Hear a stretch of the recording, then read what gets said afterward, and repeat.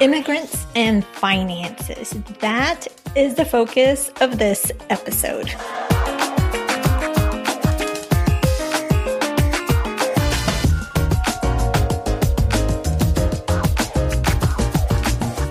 Yes, you are here. Bienvenida to the Her Dinero Matters podcast, a mixed language podcast hosted by me, Jen Hemphill, to help you become the reina of your money and love your dinero more. If you are needing some inspiration and encouragement at this very moment, you have come to the right place. Gracias por compartir este tiempo conmigo. Now let's jump in to today's dose of money confidence. Hola, Reina. ¿Qué tal? How is it going? This is Jen Hemphill, your host. I'm so grateful to have you here. I know you have a ton of podcasts to choose from, but you are here, and I am grateful. Today is the last of the special financial literacy series that we've been doing a lo Latino and through the month of April for Financial Literacy Month. And I am so happy to introduce to you another fantastic guest for you today. Let me share with you a little bit about Adina Applebaum. Adina is a social entrepreneur, nonprofit immigration attorney, and financial coach. She co-created Immigrant Finance with her husband, Mauricio, or Mao, to help share what they had been learning and continue to learn about building wealth in their financial journey after Mao immigrated to the U.S. from Ecuador in January 2013.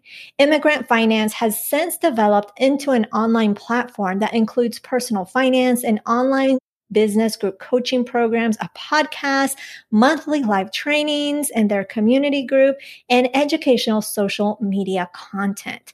They help immigrant families build generational wealth through personal finance education, online business development, accountability, and community support.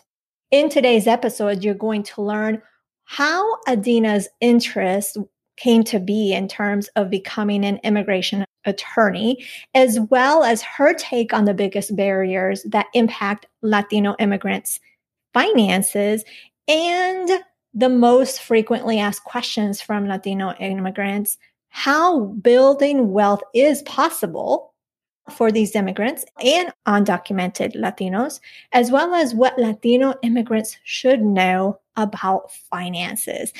This is a jam-packed episode, which I am so excited to bring to you. ¿Lista? Vamos a conocer this reina of her money.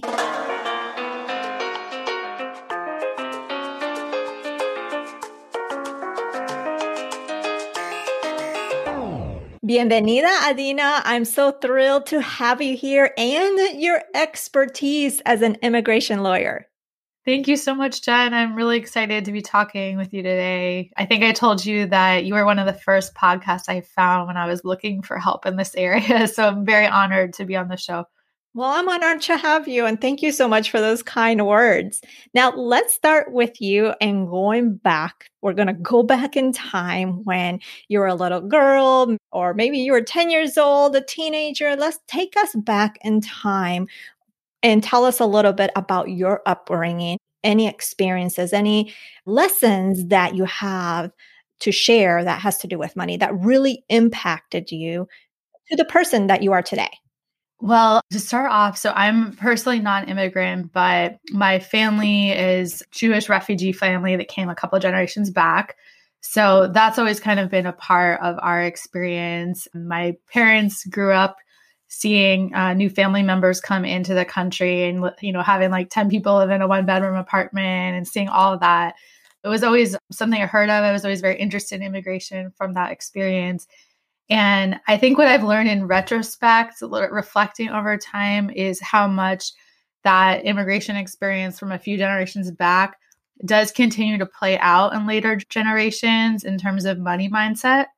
So I grew up fortunate in the sense that we didn't have to struggle a lot. My parents were the first in their family to become professionals, comfortable in the middle class. And at the same time, my dad would freak out if we left the lights on or if the car was running, and just like lose it and have so much anxiety and scarcity mindset. And I just remember those experiences. And it's interesting because when I work with people now who are recent immigrants or children of immigrants, I see that playing out. And I see how if you don't actively make the effort to rewrite some of those money stories and fears, it's going to go on for generations and really hold back your family legacy.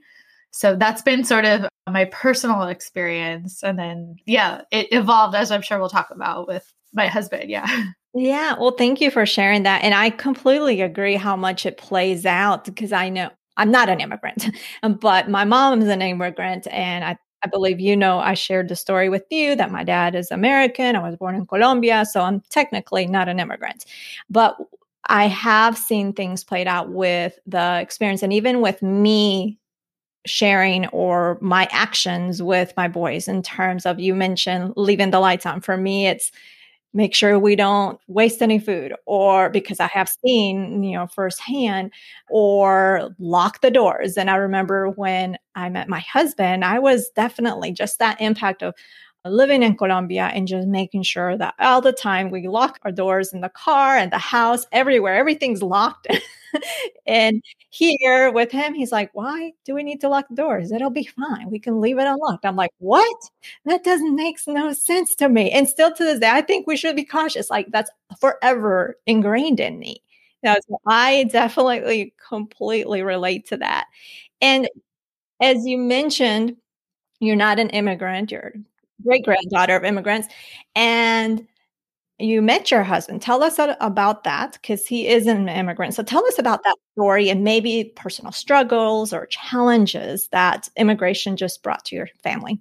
Definitely. My husband is an immigrant from Ecuador, and I'm laughing when what you were just saying, because he is constantly worrying about making sure the door of the car is locked and the house. And it's like when you grow up in a place with a lot of crime, it's constantly on your mind.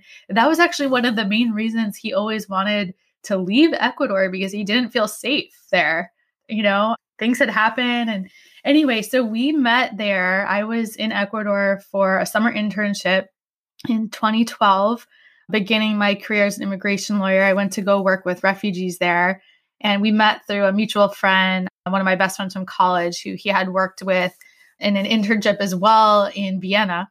And she introduced us, and, we fell in love. It was like this amazing story. But then it was, well, how are we going to be in the same place? And everyone's telling us this will never work.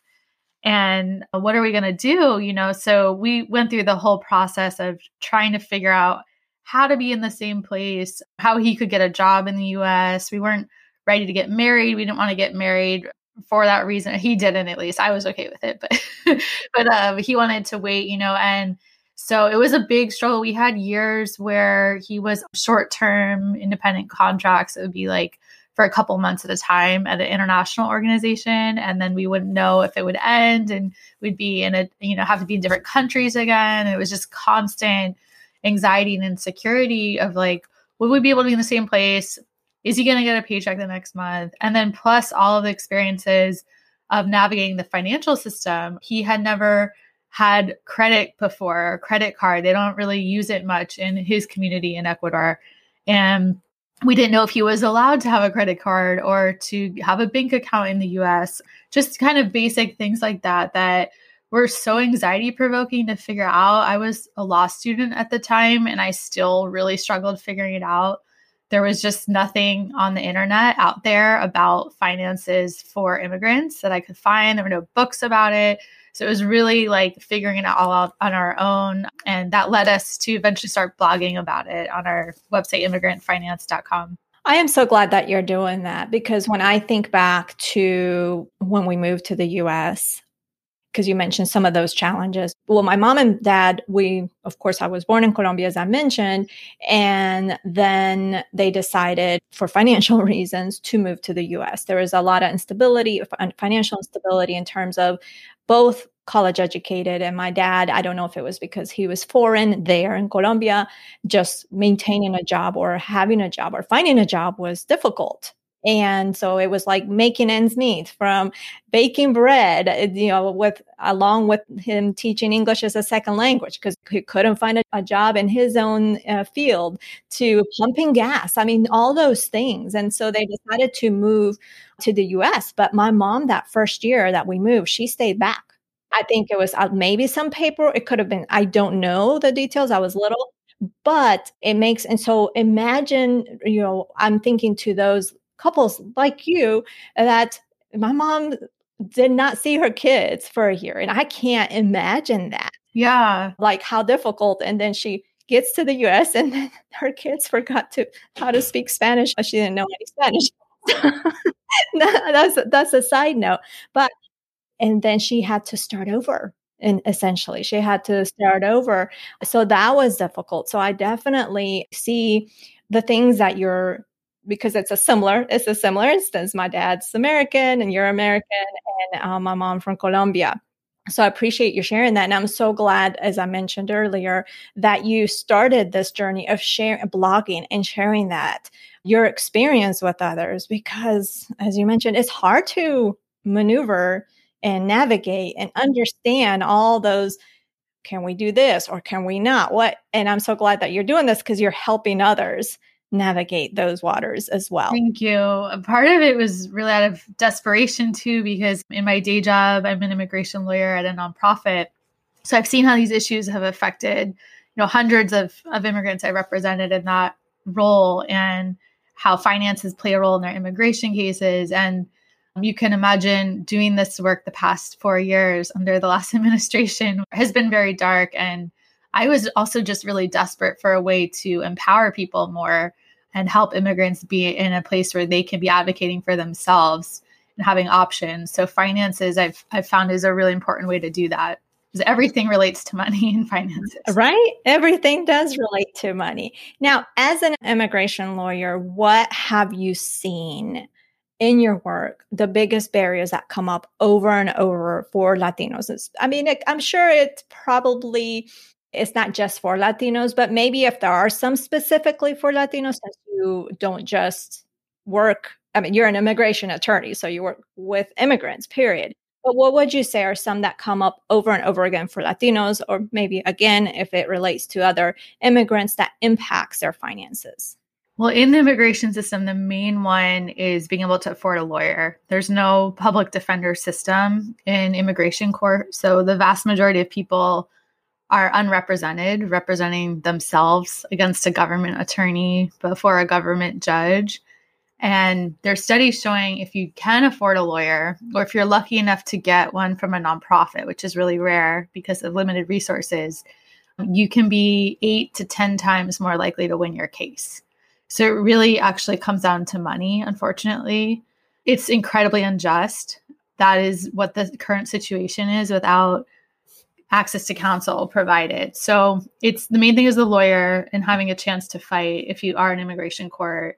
There's also all the fees to go through the immigration process. Large number of people don't even have the ability to seek any status in the immigration system because of how harsh the laws are. But for those who do, there are a lot of very expensive fees. I know when we went through the green card process with my husband, we ended up spending thousands of dollars on all the fees adding up, and with naturalization. And I was doing it myself. We didn't even have to pay for a lawyer, and it still costs us a lot. So it's an example of all the separate financial needs that immigrants have to budget around and save for that aren't talked about in the personal finance books and pointed out. And then it can come in an emergency situation and people can be unprepared. That's really a big one. But there's also just things like needing to send money abroad regularly every month, or being the retirement plan for your parents because they weren't taught to have a retirement plan, or they don't have access to saving for retirement. And that can be a huge burden on people. That puts a lot of stress. So all types of particular demands that immigrants face in the financial system, plus all the barriers to accessing it all and figuring it all out. And that's a lot. Yeah. And that's just the tip of the iceberg. That is just the tip of the iceberg. And is there anything that you have seen that is more specific to Latinos that you would say is more specific to Latinos? I think all the things I just mentioned, because the majority of immigrants are Latino these days. So it just kind of works that way, that they're the ones who are experiencing these issues the most, but they can apply across the board. I mean, everyone's situation is individual circumstances, and there's obviously many Latino immigrants who have more resources and options and access to education about this stuff, but many who don't. Another thing that I've seen a lot, in particular with Latino immigrants, is scarcity mindset. And I think there's so much to say about this, but it's this fear of not having enough, which we all have that. We all have money mindset issues and challenges, like every person.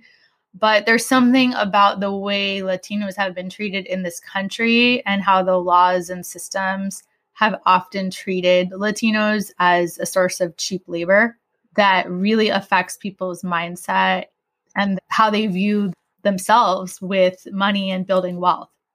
That is very significant.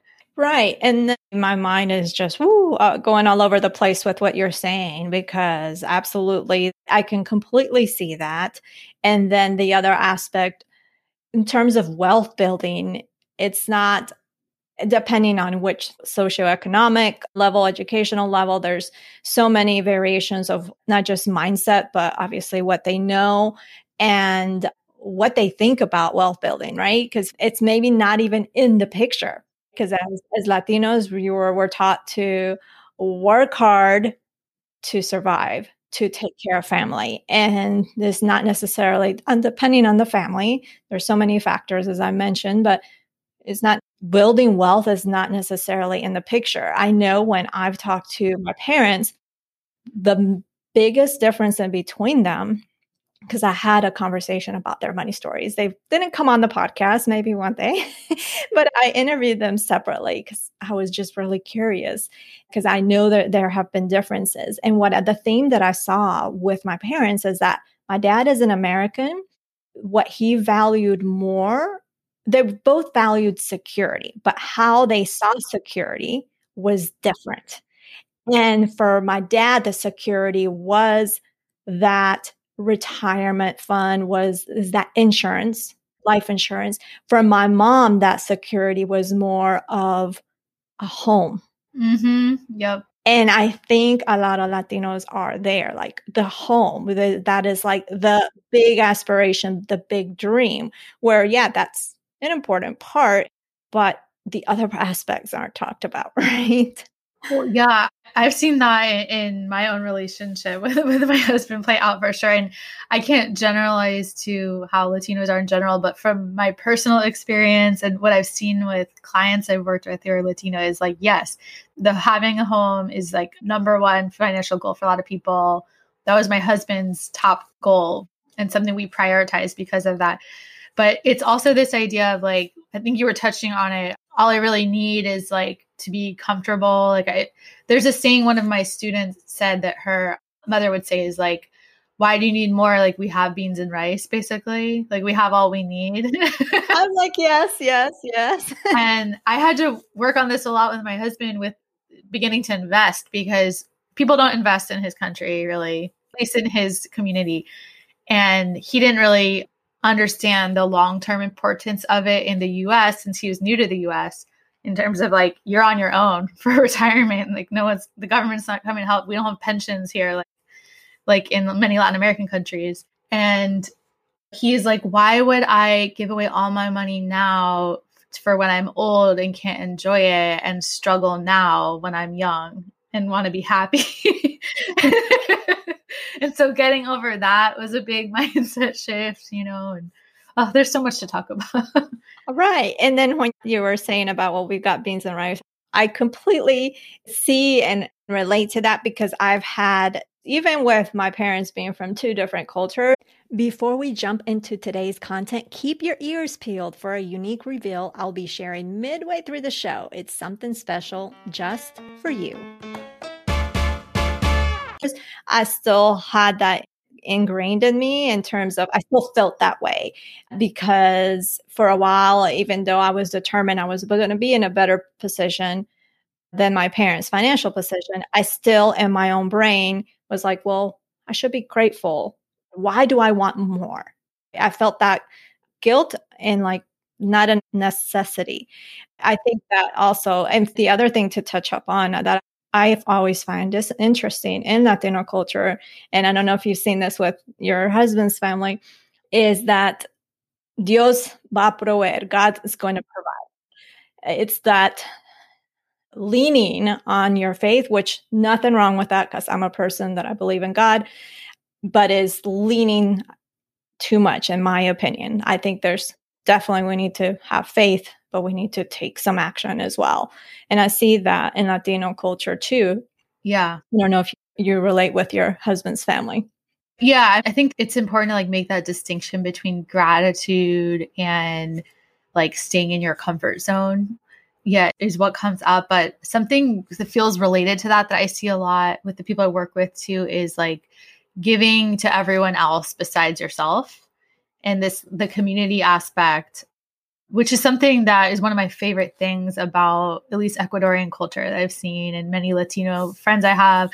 It's so communal, but that puts people in a place where they're always giving their money away to family members and they're not protecting themselves and building that sustainable base so that they can be in a place to continue supporting family members going forward. So yeah, it feels related somehow. I don't know. Right. Now, I'm curious as to what are some of the most common questions that you get as an immigrant lawyer that's tied to finances, because it is Financial Literacy Month. And I'm curious what kind of questions you get most commonly. In my role doing financial coaching or in my role as an immigration lawyer? Because it's different. Well, because as you're financial coaching, you're coaching immigrants, right? Yeah. I would say that. Let's just go with that. And if some come up in your role as a lawyer, yeah, for sure. Either one. Yeah, the lawyer ones are very like focused on the immigration legal system. But from the coaching I do with immigrants and family members of immigrants, the big one is how can I invest? There's a lot of confusion about how to be investing, whether you're allowed to invest if you're an immigrant, whether you can invest if you don't have any status or if you have kind of a temporary or pending status. So that's a really big one that comes up. Also, just like managing money, paying off debt, budgeting, building your credit score, that kind of thing. And increasingly, what I've seen over time is also how to make more money, or at least that's something I'm encouraging people to think about. So that starts to become a lot of the conversation, because just personally, how I feel about personal finance, the more and more I learn about it is like, yeah, we can budget perfectly and do everything we're supposed to do. But at the end of the day, if we don't make more money, we are not going to get out of our situation. Like it's really hard to build wealth if your budget stays small. So encouraging people to start side hustles, to start online businesses, and like think about how they can become more financially empowered and generate income on their own, so they're not having to rely on an employer. Oftentimes, an employer who's committing labor abuses and not treating them well, giving people more independence has been something that's very important. Absolutely. And one thing that you mentioned, one of the questions was, how can I invest? Which it lit me up, because we were just talking about how Latinos don't think about investing, but obviously there's some shift going on, whether it's with the work that you're doing, because obviously you play an influence in that, or in addition to other things. So I'm loving that they're asking those questions. Now, I want to dig deeper into that. So for the person listening to this episode and they're curious about investing, maybe they are a DACA recipient, maybe what you mentioned, a pending status, maybe they have no status. Tell us, like, in terms of investing, what are either the limitations that they have or what can they invest in? Yeah. So it's actually a simple kind of answer generally. I mean, there's a lot of caveats, but generally all immigrants can invest. If you are living in the US the vast majority of the year, you are often eligible. And something helpful to think about is that the immigration laws are separate and distinct from the tax system and the IRS. There's privacy laws protecting the information that goes through the IRS. So that's why there are millions and millions of undocumented immigrants that pay taxes, and they don't have immigration problems because of that. So it is something that can be done. What gets tricky is if you don't have a social security number. So DACA recipients have social security numbers, so they can go about and participate in financial products, bank accounts, credit cards, investing as if a citizen, which is amazing. And then for people who don't have social security numbers, there's something called an individual tax identification number, or ITIN. Some people call it TIN. And that's an alternative kind of ID number you can get with the IRS if you're not eligible for social security number. And that can be used to do the same things. Not every bank and investment firm and credit card company will accept it, but a lot of the national ones will. So a lot of this is about learning to become a financial advocate for yourself and just like call up and ask and kind of advocate for your rights and say, you know, I have an ITIN if you're able to get one. It's pretty straightforward to get. You just apply Form W-7 to the IRS and see which types of financial companies will allow you to use that to invest. Perfect. And I'm glad you clarified that, especially for someone that's listening that has maybe hasn't invested for whatever reason, but wants to and has feared that because maybe they don't have a status and they're like, well, how can I do this? Maybe I'm not eligible. Maybe I can't, but that is good to know. So what I understood is everyone can invest if they're living in the US. Where it gets tricky is if you don't have a social security number, but you can apply for an ITN and do it that way. But in terms of like credit cards, I think you had mentioned credit cards, not all of them accept, or you said the national ones will accept. With banks, credit cards, investment brokerage firms, like there are some in all those categories that won't accept an ITIN, unfortunately. Got it. But a lot of the big national ones will. Okay. Good to know. That is, I am learning here too. Yeah. And so just to clarify, so it can get more complicated if you're not living in the US all of the year. There's some tax rules that can affect that, whether you're eligible to be investing. It can get more complicated if someone is not paying taxes, which, by the way, a lot of undocumented immigrants do pay taxes, just to clarify that. Yep. Definitely well aware of that, but yes. Yeah. So there's some tricky things, like definitely work with, if you're interested in this and listening, like reach out to an accountant to learn more if you have some of those complicating factors and see if you can get some help. You can also reach out to us. We're happy to help. Perfect. Thank you for this. Now, to wrap this up, because we are in the middle of Financial Literacy Month, I wanted to ask you, what do you want Latino immigrants to know about finances? I know we spoke a lot about different things, but what are some things that you want them to take away from this conversation, or even if we haven't brought it up, something that you want them to take away as an immigrant that you feel would be impactful? Ooh, that is such a good question. There's so much I want to say. If I had to pick something, to start seeing building wealth and investing as an act of resistance, that's how I view it. It's a very political act to be doing, because at the end of the day, people in society who are building wealth have more of a say and have more power. And like, unfortunately, this is how the system is. But the legal system, the political system, the financial system, the economy is very much driven by people who have more options financially. And it's really hard to get there if you don't take affirmative steps to advocate for yourself, to learn about finances, to start investing, to find ways to increase income.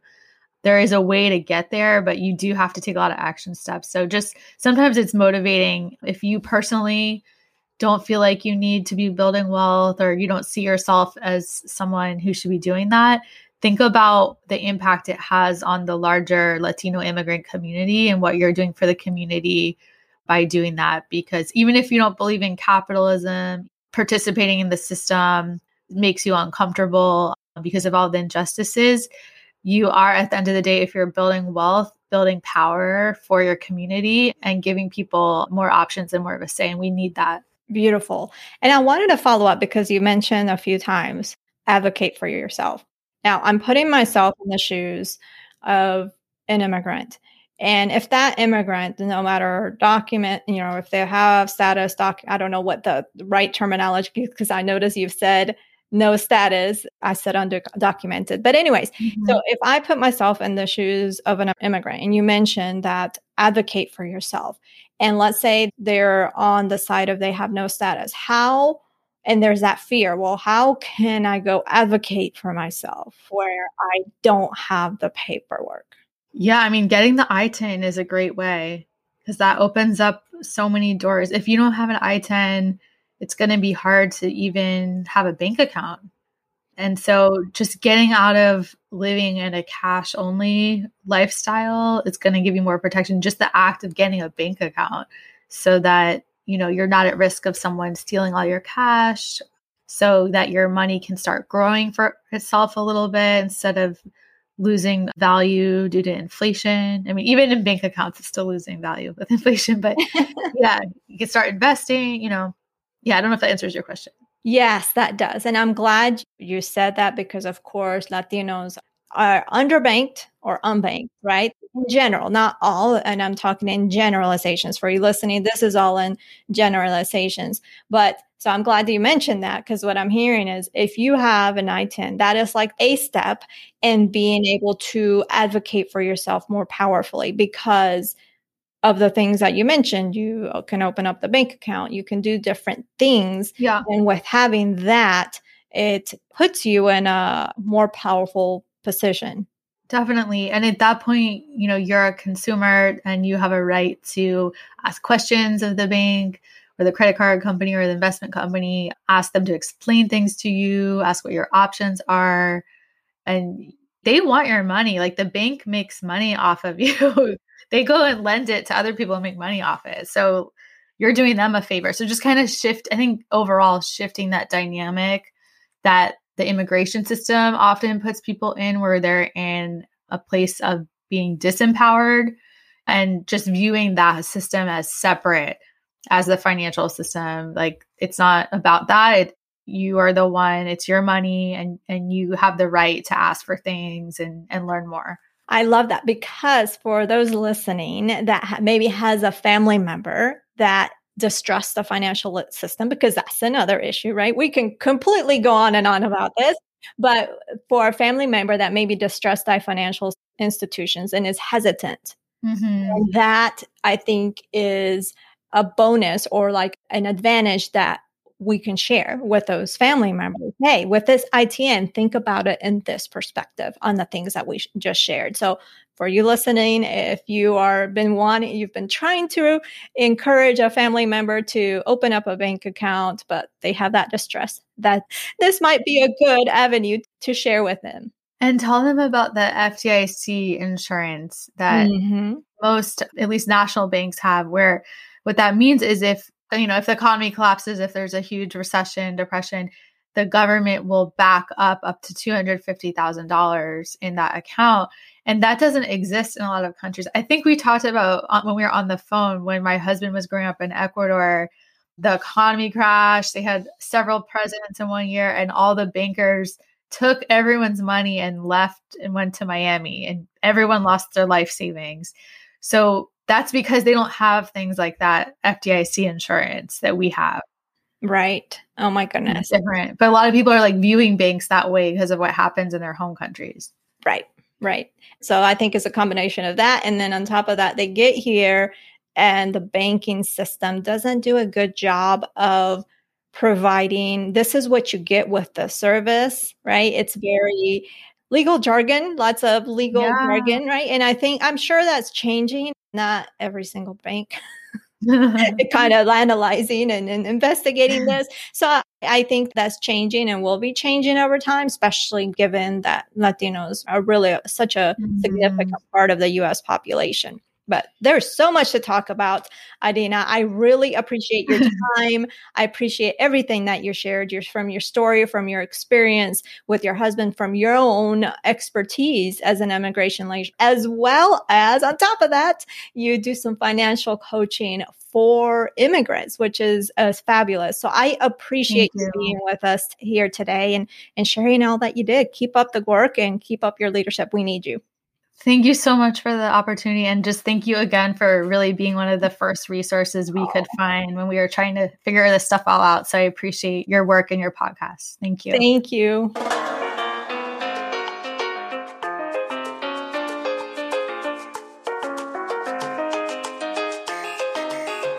Oh my goodness. I definitely learned some things. I am no immigrant attorney. I have no law degree. I have no experience in this area. So I definitely learned from Adina, and I hope that you did too, or maybe you connected and what she shared resonated with you because you have lived through this.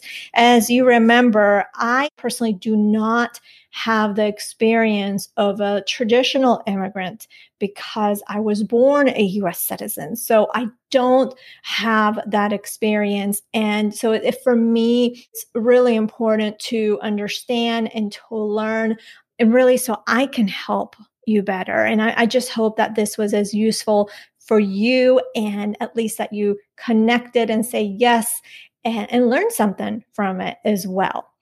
You can connect with Adina over at immigrantfinance.com. Remember, she has a podcast as well that you can check out, and that's all on the website.